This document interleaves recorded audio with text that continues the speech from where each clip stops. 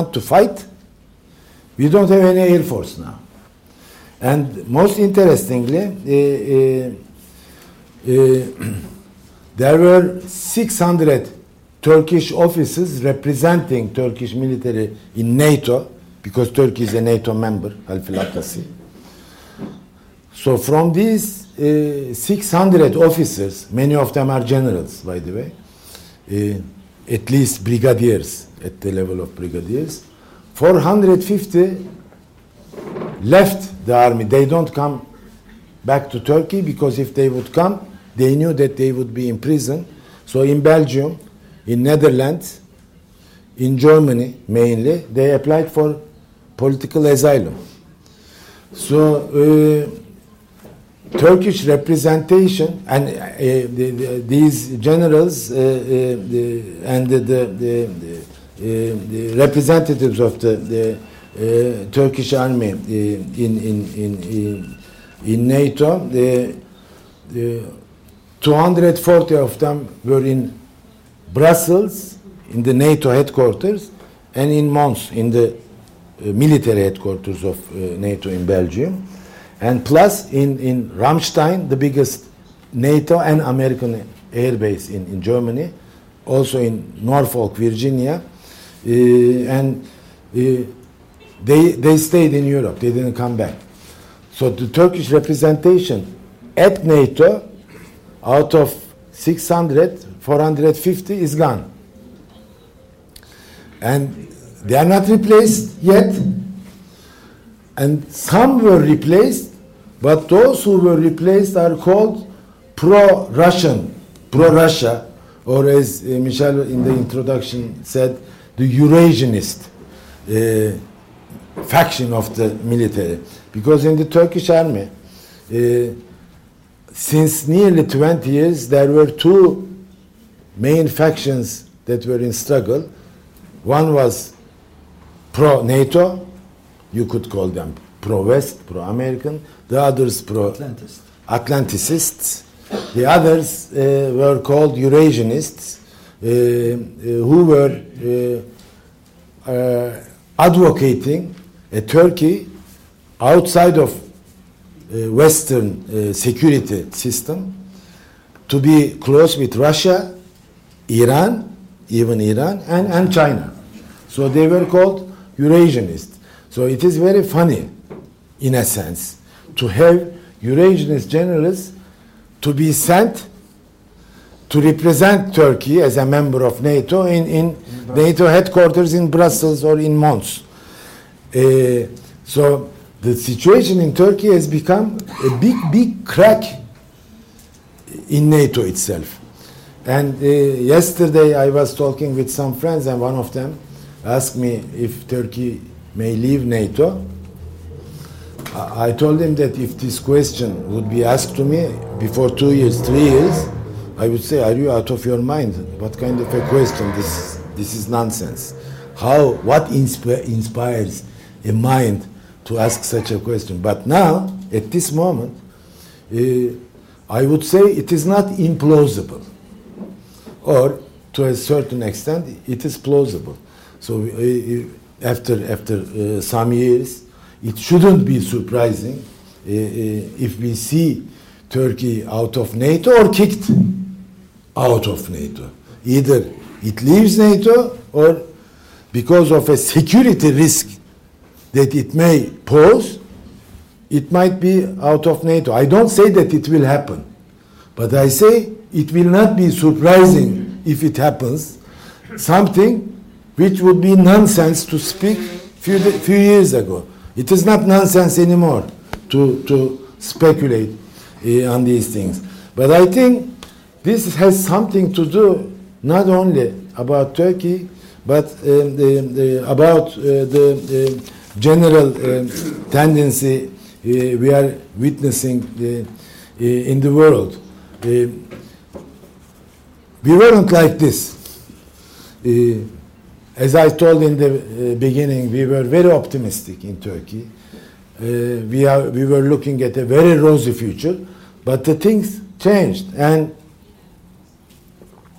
the things changed under the same ruling party under the same government, under the same person, whose name is Recep Tayyip Erdogan.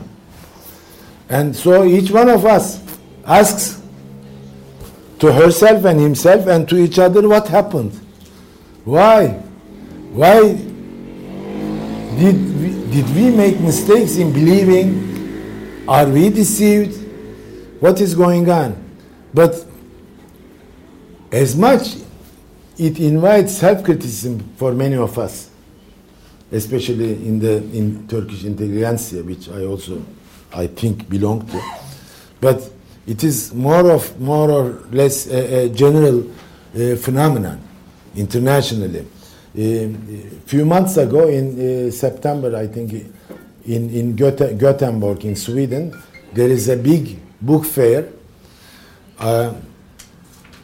that I was invited to talk among hundreds of people. It was a crazy place. So while I was moving in it is a huge place in the book fair, I saw a book in Swedish. In the cover, it says, "Hey, dictator," means you dictator, something like that. I looked at the picture, and I told the man in English, because every Swede knows in English. I said, "Who is this man?" He said, "Viktor Orban of Hungary." I said, "Where is ours?" I said, "Who are you?" "What do you mean, who is you?" I said, "Tayyip Erdogan." He said, "Next year."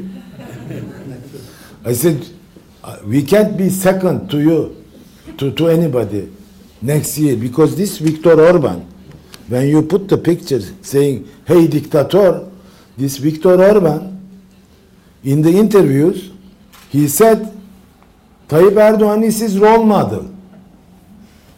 He admires Tayyip Erdogan. So Erdogan deserves to be the cover, not Orban. Who is Orban after all? It's a small Hungary. We belong to a big Turkey. So put our man on the cover. But of course, there is somebody else our leader admires, Vladimir Putin. And Vladimir Putin is not, does not have the reputation of the most tolerant and flexible and soft and democratic politician. So the trend we see in Russia, and the people of Aleppo knows very well what kind of peace making comes with the Russian planes. So in terms of the international tendency, we look up, we have Putin. We look at the democratic structure of the European Union, we meet Hungarians who are very much supportive of Viktor Orban, and the Austrians also very sympathize with Viktor Orban. And as somebody who would be running for presidency in Austria just missed with a small margin to be elected. So it's a mass phenomenon in Austria, in Hungary, in Poland, in some parts of the European Union. And look what happened with Brexit. United Kingdom left European Union. And we look at Asia, we see there Xi Jinping. Xi Jinping, as the leader of China, is considered as the most autocratic personality after Mao Zedong. And then we ended up in Trump in the United States. So it seems, as this thermodynamics law suggests, that it's a very wide international tendency, and in that sense, we do not, or we should not think that our Tayyip Erdogan is an exceptional case.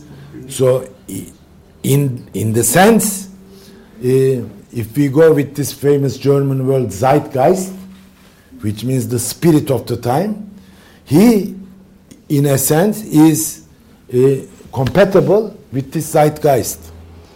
So he can be a model for many people, and he is popular in Turkey.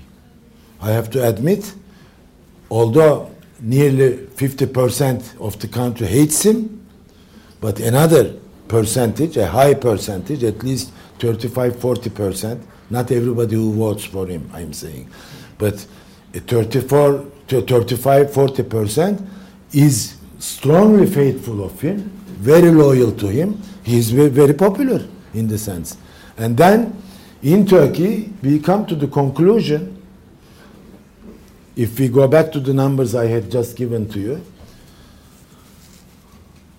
is this a accidental, circumstantial, autocratic regime which will leave in some years, in the next elections, bad people who went out of their minds are controlling the destiny of our people? No.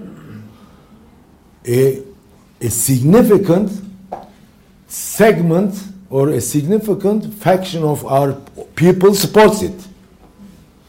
So this becomes a real mass phenomenon. It's not a matter of a government or a party or a personality. Of course, it is very important, the personality. If it wouldn't be Erdogan, you can't produce anybody like Erdogan. As you couldn't produce Atatürk in every 10 years in Turkey. We had Atatürk until Erdogan. We had only one, which was unequaled, irreplaceable as an image. Now we have Erdogan. And that's why he advocates a vision that his loyalists and himself also calls New Turkey. And that's why all this crackdown.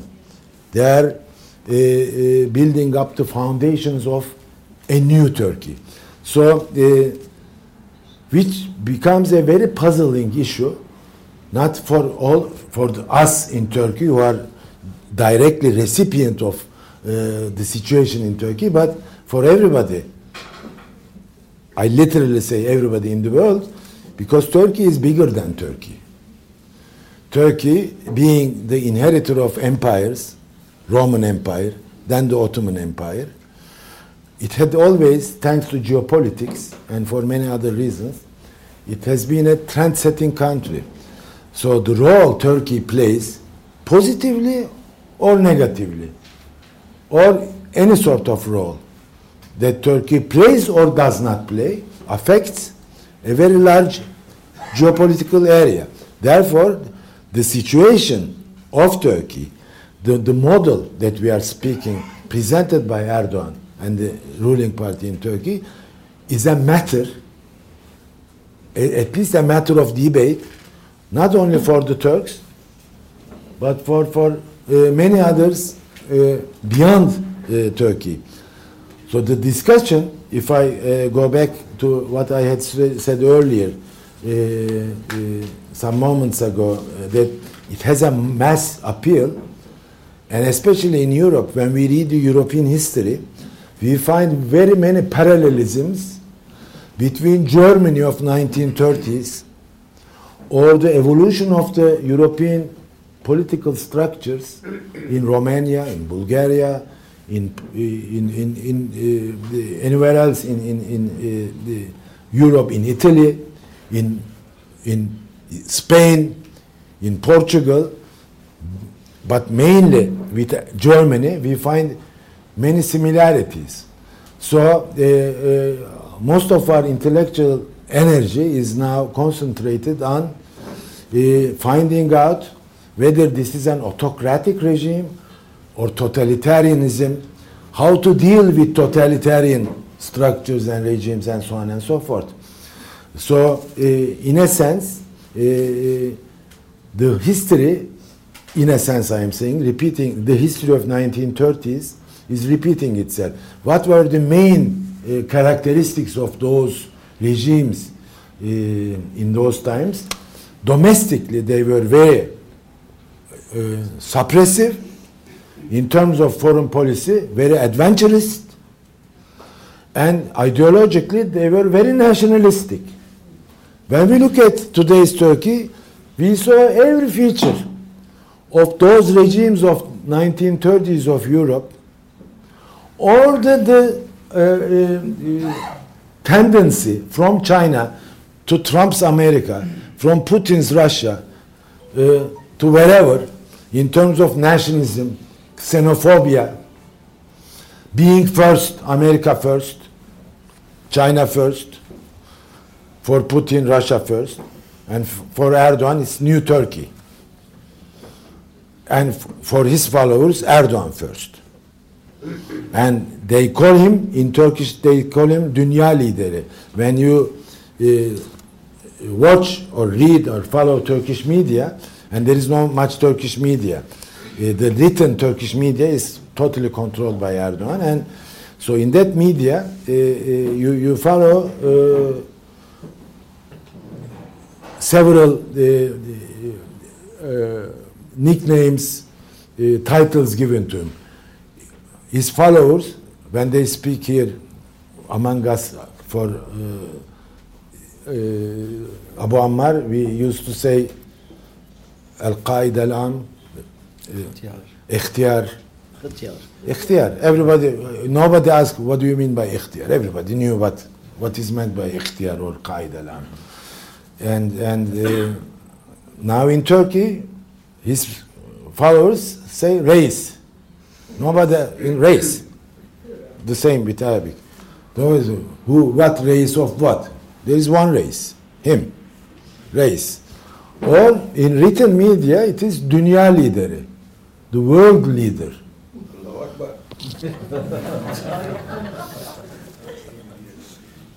Ba'du Erdogan.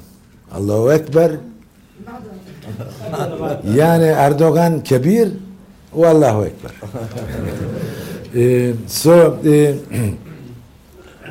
But there is also this Islamic characteristic of the party and himself that he commands and he represents. So in this sense, before concluding, yes, I have 5 minutes, I am aware. I want to touch that issue and then to conclude. Although we in Turkey very much focused and concentrated in our debates about the precedents of fascism in Europe or totalitarian rules in history, it became fashionable to read Hannah Arendt nowadays among the intellectuals, Gramsci,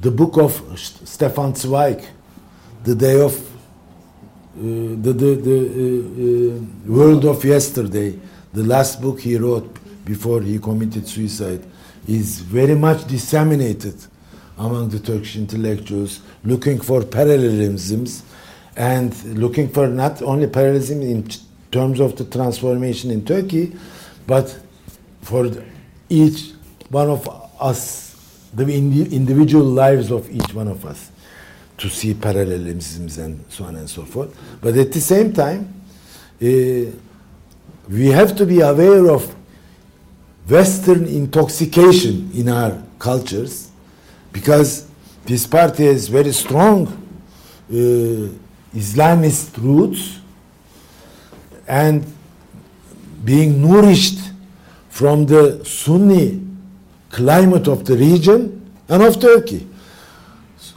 So there is something unique also concerning the Turkish example or the experience. But what was interesting about the Justice and Development Party, what we call in Turkey, in Turkish AKP, by its initials, or AK in short, it was a model, and the AKP model, which was hailed by many Islamic and Islamist thinkers around the region, from Rashid Ghannouchi in Tunisia to Osmani in Morocco, Tariq Ramadan, Hamas, all branches of Ikhwan everywhere, from Iraq to elsewhere. He was seen as, but from the intellectual aura of the region of the Middle East to the West, AKP model, which was synonymous as Turkish model, has